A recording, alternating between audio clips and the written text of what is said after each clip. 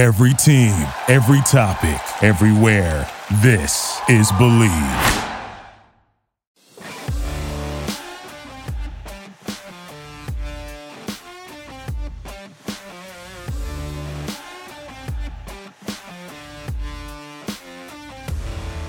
Welcome in, Boston sports fans everywhere.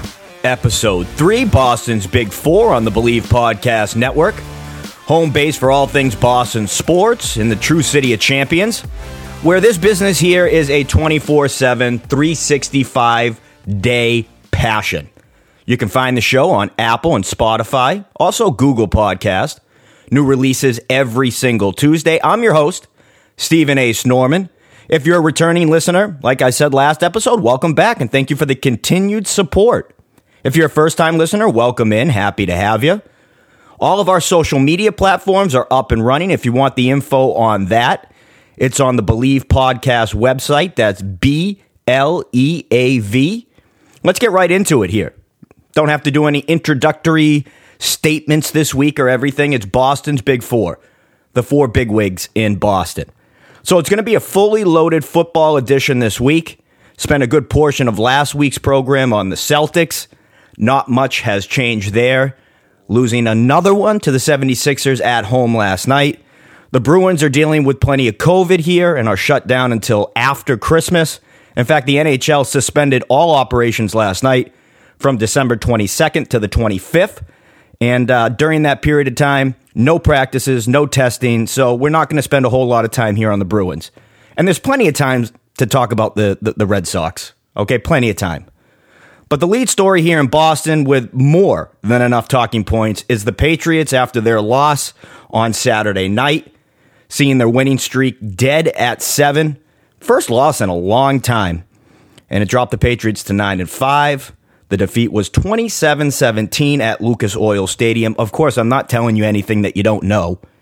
And Saturday night for the Patriots, it was a story of too little, too late, an allowed playoff environment. And the Patriots now have 8 days until they face off against the Buffalo Bills.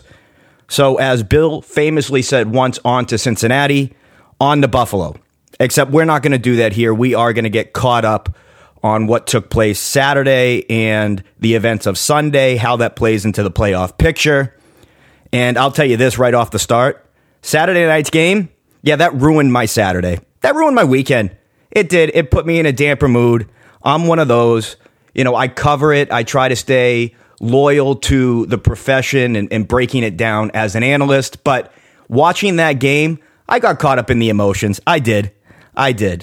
So we're going to make our way through some of the more specific talking points from that game. I'll give you the big picture thought from Saturday to start off the program. And then those smaller talking points, Mac versus Wentz, Bill's decision to kick the field goal. Was he right? A couple of days now to sift through some of the different opinions from others out there and come to my conclusion. And did we get our answer about Mac's ability and this offense's ability to play from behind? And we all love here in the holidays the blame pie, right? Pie in general. I actually don't like pie, but I like blame pie. I like to slice it up. So we'll get to that. Before making our way to the larger looming questions like, was this just a bad day? Or were the Patriots exposed in Indianapolis? And I'll throw this out here, because we will tackle this tonight. No pun intended. As bad as we feel today as Patriots fans, can Saturday night's loss turn into a net positive for the remainder of this season? But let's backtrack here. Saturday night, Indianapolis, everyone amped up for the first game, 12 days, the Patriots off of a bye. Can they keep this winning streak going? And it was business first, pleasure second. I found myself back at my house instead of out with friends, like a lot of you probably were, sitting on my couch with my laptop out, making notes about a game that to me was an utter disappointment and letdown. But what did the Colts do on Saturday night? Well, I'm going to feed you those old cliches that you hear, or at least one of them. The Patriots got a dose of their own medicine. We all expected better coming off of a bye. What we saw Saturday night was what we saw for a large part of the front end of the season, the first 6 weeks. where there were mistakes up the yin-yang. The offensive line couldn't block anyone. The defensive line got pushed around. Mac looked like a rookie in this game. There was no real run game to speak of. They had costly mental mistakes and penalties all over the place. They're getting punts blocked. Bill is making decisions that, in my feeling, were a little timid. And I wanted more. I wanted more from this team. I expected more from this team. And what you saw was the Colts wanted it more. They were the team that was ready to go. From the very opening kickoff, it felt like a college team running out of the tunnel, ready to play their opponent, who on the other sidelines is sitting there saying, just another one on the schedule, just another game. And that's not to say that the Patriots took it too lightly, but it actually is. Because in reality, they weren't ready to go. They weren't ready to go. They were beat at their own game. And they knew what they needed to do to keep that number one seed. They know what they needed to do to be the team that dictated play in this game. And instead, everything that could have gone wrong went wrong. And it was in due credit to the Colts, but it was also to blame on the Patriots side of things. A key aspect of this game was always going to be the ability to set the tone with your physicality, with your toughness, and the team that was most able to play the game that they want to play and dictate the terms of the game was most likely going to come out on the positive side of things. And if you look at this game up front and in the trenches, the Patriots were owned on both sides of the ball. The defense was better in the second half, but they still weren't really able to limit that run when it counted. And I think the Colts got very conservative in that second half, which helps the defense look a little bit better in that second half. And you go back to big picture, being able to run the football or stop the run, at the very least limit the run. The Patriots were outgained 226 yards on the ground to a measly 81 yards on the ground. Not having Damian Harris didn't help that. But I thought the Patriots with Brandon Bolden and Ramondre Stevenson, who I actually think is the most complete back on this team, maybe not the best quite yet, but the most complete back on this team, I thought they would be able to do a little bit better in the run game than they turned out doing. But I think a lot of that is on the offensive line. And I look at this Colts unit and I say, they're not exactly the 86 Bears. Or for more recent examples, they're not exactly the 2000 Ravens with Ray Lewis. They're not exactly the 2021 Tampa Bay Buccaneers, another team which people just don't want to run the football on. The Colts came into this game ranked 16th in rushing yards allowed per game and an ugly 25th in the league in yards per carry. Now, if you look at the analytics and the DVOA and all those type of numbers, which, take into consideration other things rather than just box scores, they're a better unit than the 16th and 25th respected rankings that they have in those categories. But this is to say that they weren't exactly the most dominating front and linebacking core you face. They're smart, they're quick, they're fast, but they're not exactly run stuffers. Football's not much different than any other profession, right? It comes down to you can be really good at your job, you can be really good at your profession, but if you don't exert the right effort and focus and come prepared for whatever job that may be and do the preparation ahead of time, you won't execute it at the level that you're capable of. If you have to take a test, and we've all taken tests, and there are 20 questions on a test, and for 10 of those questions, you cover your eyes and doodle on the page like a toddler with a crayon, I don't care how good you do at the final 10 questions. I don't care if you get them all right. The end result isn't going to be good enough to pass. For the first 30 or so minutes, the Patriots were flat. They weren't ready to go from the whistle. They spotted their opponent 20 points.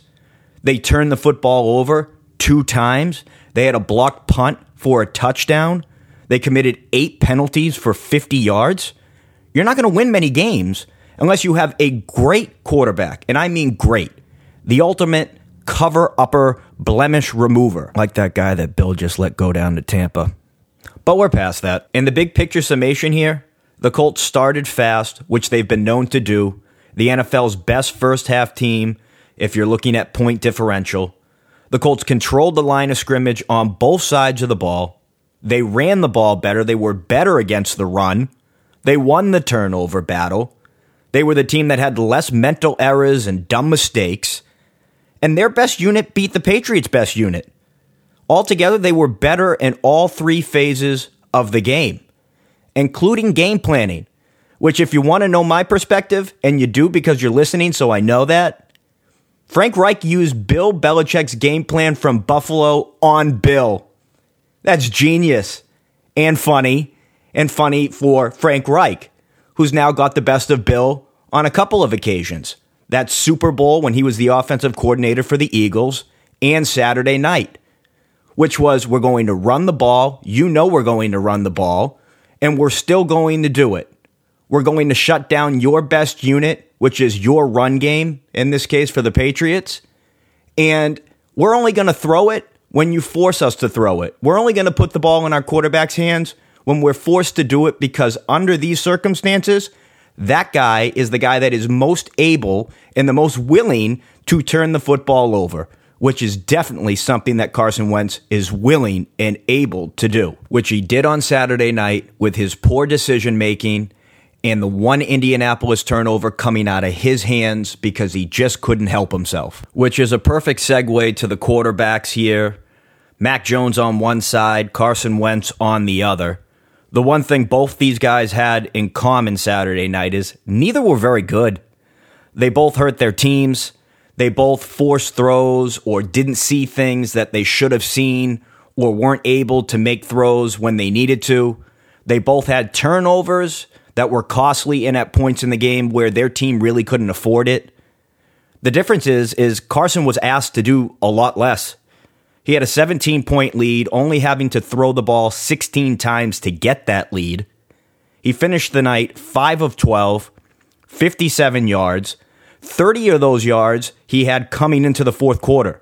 So 30 yards coming into the fourth quarter, which comes back to a pregame thought, the pregame takeaway that we discussed on last week, which was which team is going to be themselves and which team is going to be able to be themselves, I should say. They're both old school formula teams. Line up, run the ball, impose their will, physicality, control the line of scrimmage. And the Colts were able to be that team more. They were the old school team. They dictated the play. The Patriots, for the first time, had to call on Mac to play the game one-dimensional.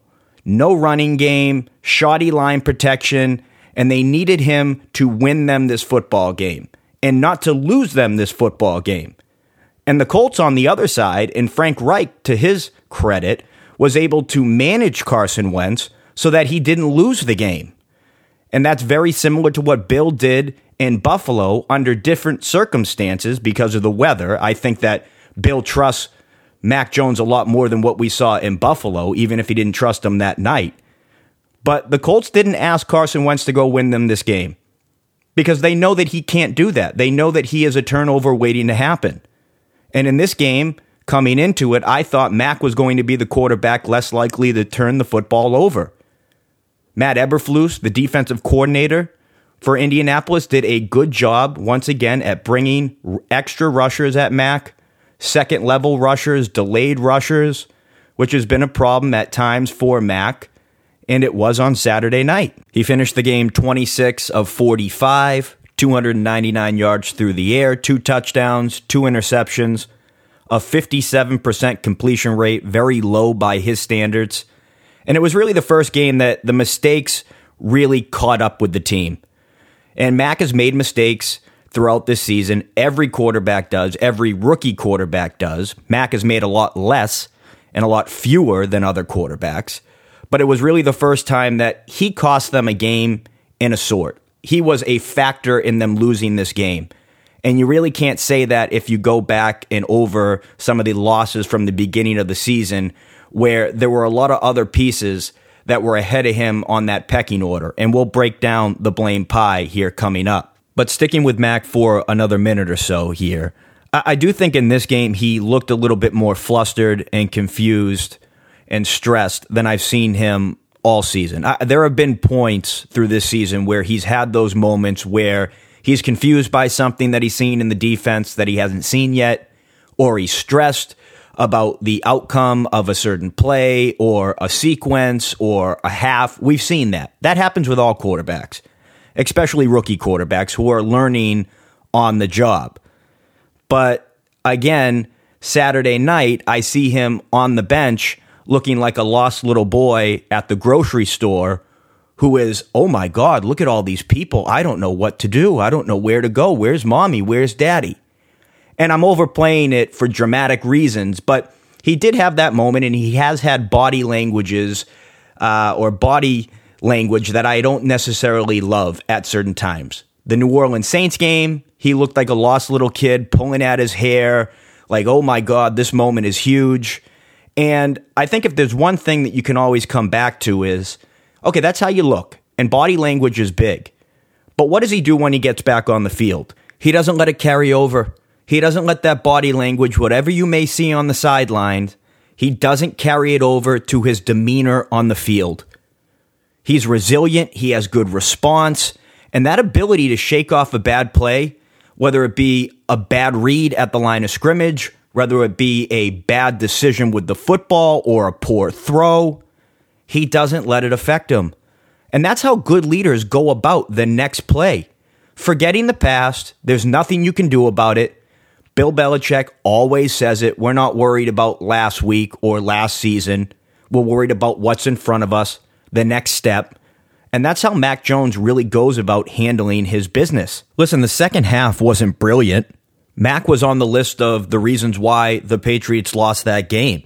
It's not like he was stellar in the second half and lit the box score on fire and blew everyone away, but he got better throughout the course of the night. He made some throws where he absolutely needed to in moments that the Patriots had to have it. Great touchdown pass to Hunter Henry. Great placement on that pass in the end zone. A great deep ball to N'Keal Harry. 43 yards downfield. He's getting rushers right in his face, about to get hit. Does get hit, still delivers a great ball to Harry and gives him a chance to make a play, which surprisingly he did. Look, it's not the only time he's done this. Had bad performances, bad starts, or bad sequences in a game, and he's come back late in games and answered the call. The Los Angeles Chargers game, that wasn't a very good game for him. Yet when they needed to have it, a 14-play drive where I believe he was 6 of 6 passing the ball on that drive, and they capped that game off. Versus the Cowboys earlier in the season, a game they didn't win, but he throws an interception, looks like a backbreaker.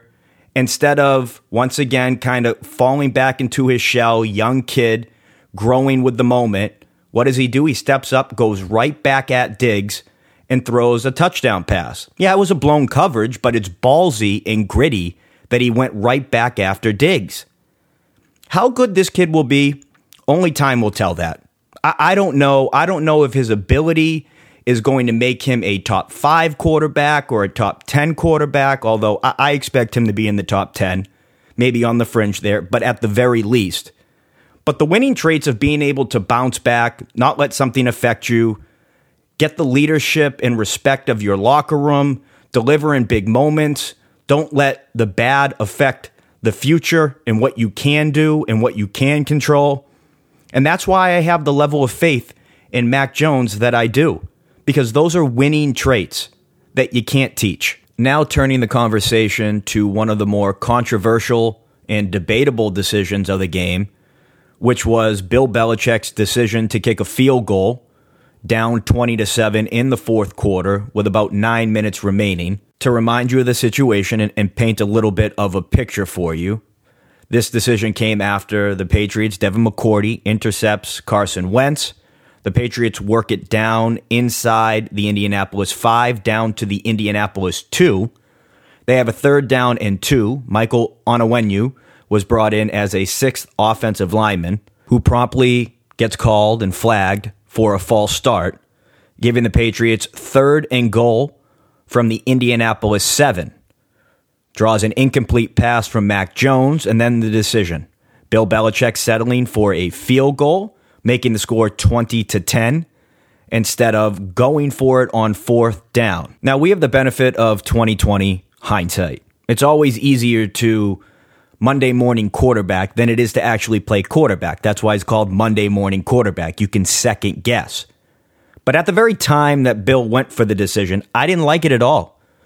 I understand the thought process and the reasoning behind it. Bill counting on his defense, his best unit, to come through with 2 stops when they ultimately need it the most. Timely stops asked upon his best unit, the unit that he has full control of now, regardless of titles or who the broadcast will tell you is calling the plays. This is Bill Belichick's defense.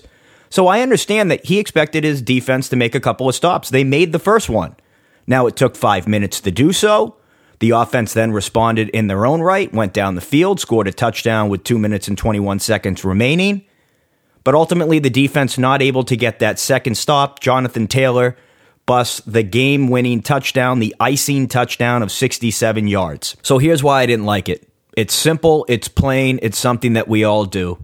Risk, reward. The risk versus the possible reward.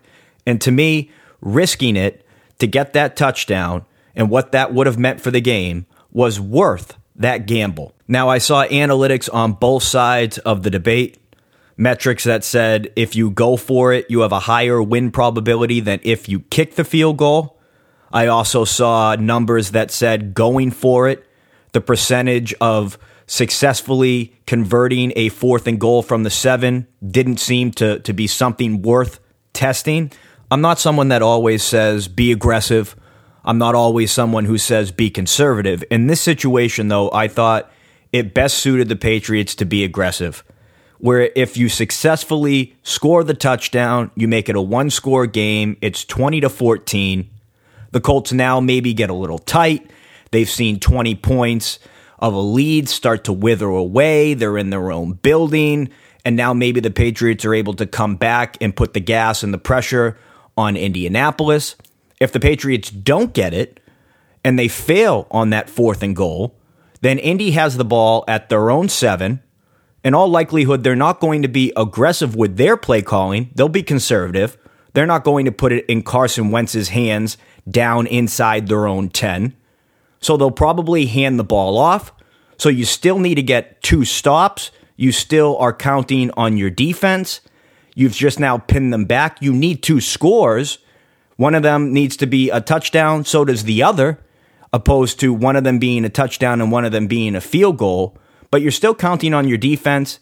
And at that point, Indianapolis probably conservative with their play call, punt the ball away if you get the stop, and you get better field position to score one of those touchdowns that you need. So I understand the ideology behind it. I can see both sides of the argument. I personally would have gone for it, but okay, they didn't.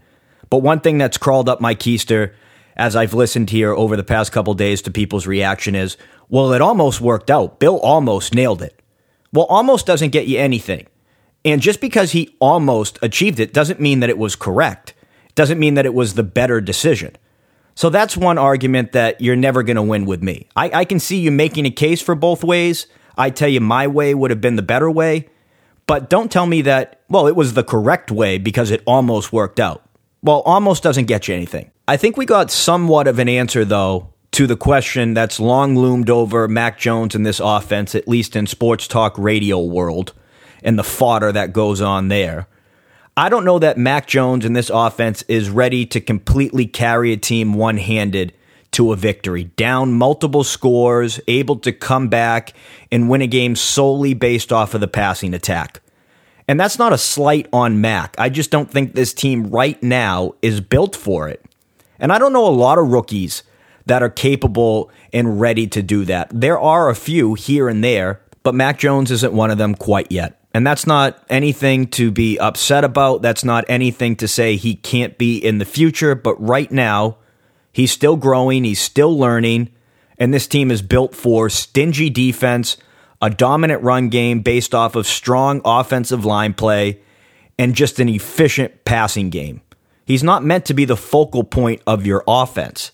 Now, he has the ability to elevate in certain situations, but I don't think that this team is going to win a game in the playoffs playing from behind. not multiple scores playing from behind. They haven't done it a lot this season. Jones hasn't been asked to carry this team a lot in the season with his passing attack, with the passing attack. And I just don't know that, although there's some room and margin for error, I don't think it's quite what people would like it to be. But I don't think that that's really fair to him to say he should be able to do that at this point in time. It was nice to see them fight back against the Colts, but the Colts were playing not to lose. They were playing it safe because they didn't trust their quarterback. So it didn't really tell me that the Patriots can come from behind versus a competent, trusted quarterback just because they did it on Saturday, because I don't think that that team trusted their quarterback. But Mac Jones will give you a chance in all these games based off of his never out of it mentality and his mental toughness. But the defense has to do their part. So who's most to blame? Let's dole out this blame pie in the holiday season. Is it the offense? Is it the defense? I'm actually going to throw a little curveball at you. I'm going to say it was the special teams unit. Bill, who soaks all that money into the special teams department, gives up 10 points. Their third block punt of the year, this one being for a touchdown. They have Brandon King, a special teamer extraordinaire, trump offsides on what was a missed field goal, giving the Colts another chance, turning into a positive field goal. So that's the unit I place the most blame on. Then it is Mac and those mistakes, because he did cost them points before the half. He did kill momentum coming out of half, gave him a chance, but not quite enough. And then the defense, because the defense wasn't able to get timely stops. That's their best unit. That's the unit that needs to be counted on in these games to get those holds, and they weren't able to. And they also gave up 3 first downs on 4th down, and that's not good enough. That blame pie was split amongst players and units that actually played on Saturday. Maybe the most blame should be for Bill Belichick for not having his team ready to go after a bye, not having them locked in, focused. It is on the players to execute, but Bill, who was given so much credit for the win in Buffalo and having that team ready for the elements based on how they prep, based on focus and keeping them locked in, they weren't ready to go in this one. And that's coming off of a bye where Bill Belichick is 32-11. That's 15-7 in the regular season, 12-1 in the divisional round of the playoffs, and 5-3 in the Super Bowl. One of those Super Bowls came with only 1 week of preparation, so that's why it's 5-3. And he's been given a lot of credit this year for possibly his best coaching job yet. He's been right more than wrong this year. But Saturday, I'm not letting him off the hook, which is why he was Mr. Pissy Pants after the press conference or during the press conference and had to apologize. So Bill Belichick definitely assumes a large slice of that blame pie. So bad day or exposed? I'll tell you right now, I don't think this team is a group of pretenders that are front runners. I don't think anything like that. I don't think they were exposed. I think what we saw on Saturday is they're mortal. And if they don't show up with the right amount of focus and get off from the very beginning, that they're not good enough to overcome extremely sloppy play. They're not this bad. They're not this dumb. They're not poorly coached. We know all of that. They have a competent quarterback. They have a very good defense. They have a good running game when healthy. Their offensive line has had its problems, but I don't think it's a bad unit by any means.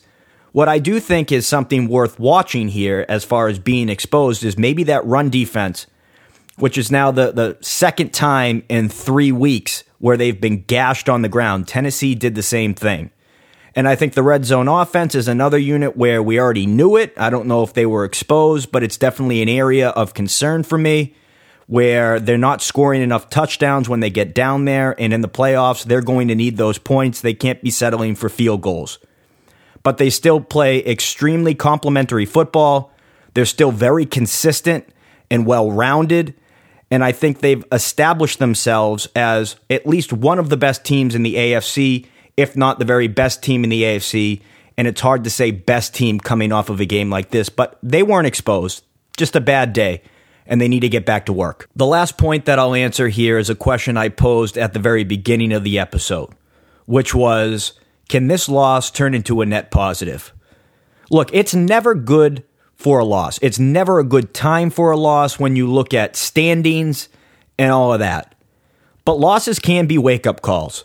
And it was really hard to expect this team to win 11 straight games going into the playoffs, get that bye, and then win 3 more games to take a Super Bowl championship back to Foxborough. No team in the last 12 years has won more than 10 consecutive games. That's regular season and postseason. And that last team to do that was the 2016 New England Patriots. They won 10 exact and won a Super Bowl that year. The last team to win 12 or more games and win the title, the 2003 New England Patriots, who won 15 straight. But look, can this be a wake-up call? Absolutely. I didn't think they needed an ass kicking, but watching the game and then listening to them post-game, whether it be Mac Jones or Matthew Slater or Jamie Collins yesterday, this team maybe needed that wake-up call. And I trust Bill Belichick and these players who have that 2-4 mentality. Maybe this gets them back to 2-4. That's been their motto all year long, underdogs. So this better be a wake-up, and I think they can fix their flaws and their fundamentals and get back to that preparation that made them so good or go on a 7-game win streak. And you can only control what you can control. They can't control the number 1 seed right now. They need help. But they do control their own destiny in the AFC East with a matchup that will decide, in all likelihood, the division on Sunday versus the Buffalo Bills. And there you have it, episode 3 of Boston's Big Four in the books. I hope you enjoyed this week's episode. If you did and you want to hear more, please subscribe and download the show on Apple, Spotify, or Google Podcasts, wherever you get your podcasts, basically. New episodes coming every single Tuesday. Be sure to follow the show on social media. We have an Instagram, we have a Facebook, we have an email. Thank you for loaning me your ears and your attention. We know it's valuable. Until next week, Boston, be well, be healthy, be real.